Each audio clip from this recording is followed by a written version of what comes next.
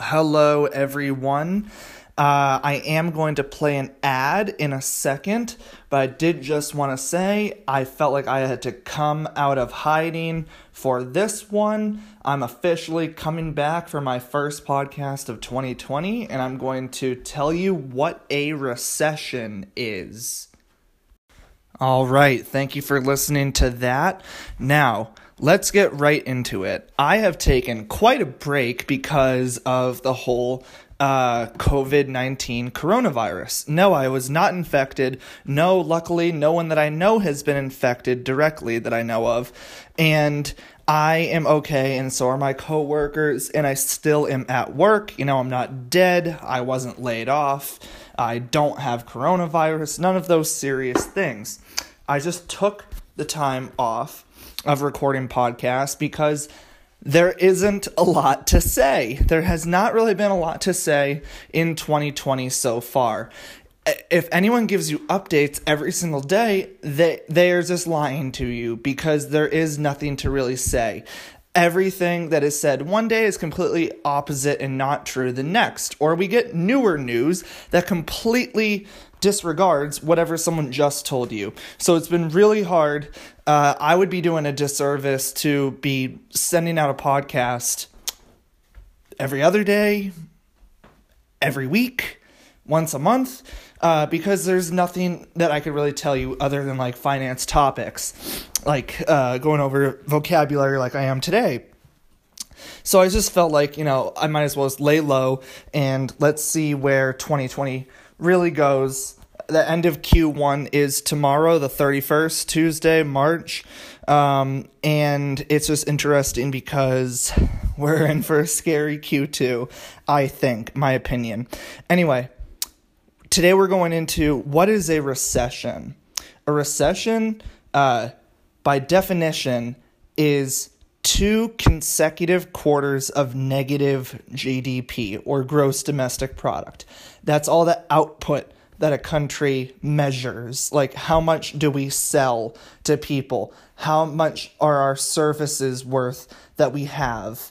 That is our GDP, our gross domestic product. Like, what does the U.S. make? Like, how much do we all contribute in output?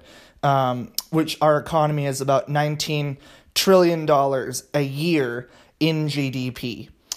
So a negative GDP, meaning that we're not growing, we're actually, we're not even flat, we're growing negative, 2 consecutive quarters, so 6 months equals we are officially in a recession. So we'll be very curious once we get the first quarter results, because Q1 and Q2, by many analysts' accounts and many investment banks and many gradings and many credit agencies, is going to be Q1 and Q2 are both supposed to be negative. Q2 is going to be worse than Q1. We are supposed to have a bounce back in the second half of the year. Anyway, a recession, like I said, is 2 consecutive quarters of negative GDP, and that basically means that our big machine that is our economy is slowing down. It is slowing down, and it's actually treading backwards a little bit. So it's not good. And what does that mean? What does a recession do? What does it mean? It usually means that companies that weren't strong financially before a recession typically go under. And what that means is people end up losing their jobs.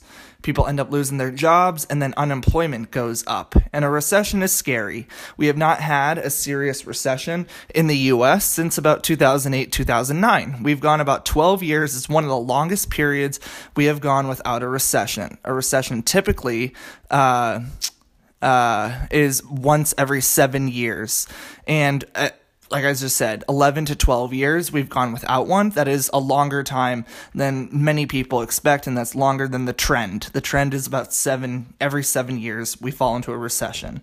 For whatever reason, again, insufficient financial footing, insufficient funds, insufficient funding, insufficient earmarks on certain things that companies spend on. Anything can cause a recession, really. So it's just interesting because we have not had one in a while, and we are about to be in one big time. And again, what a recession usually, like what is the outcome of a recession is usually jobs being lost, companies closing up, that kind of stuff. Unemployment rises in the U.S. and other countries. And that's what a recession can mean, like negatively. On the positive side, once we come out of a recession, usually that's when new companies are formed.